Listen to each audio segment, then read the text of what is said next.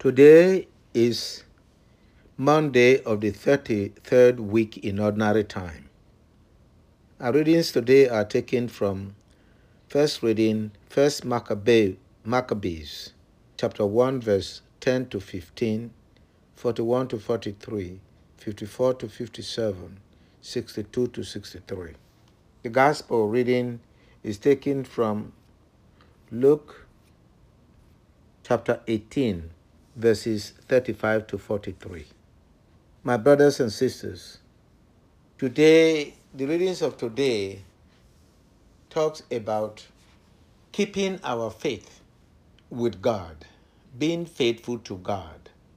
Even in the midst of persecution, we must prove our faith in God, even by our willingness to die for what we believe. In the first reading of today, we hear how the people of Israel in the time of Antiochus abandoned the way of the Lord to follow the pagan way of life. They even covered their circumcision.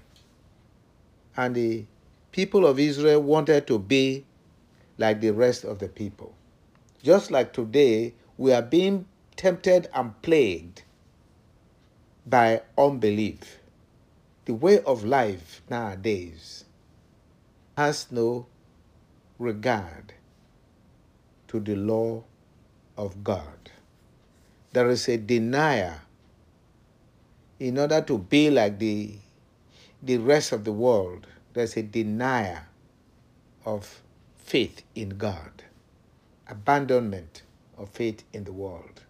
Even countries are making laws that are against God, even punishing those who do not abide by the ways of the world, by abandoning their faith in God. What they promote is their power competing with God. But yet, there were some Israelites who held steadfast to their faith in God, even if they had to die, and some did die. In the gospel reading of today, we hear the story of Bartimaeus, the blind beggar, who heard a crowd passing by at the time of Christ, and he inquired, and he was told that Jesus of Nazareth was passing by, and he shouted, he cried out, "Jesus of Nazareth, have pity on me." The people tried to stop him, but he would not stop until Jesus said, "Bring him here."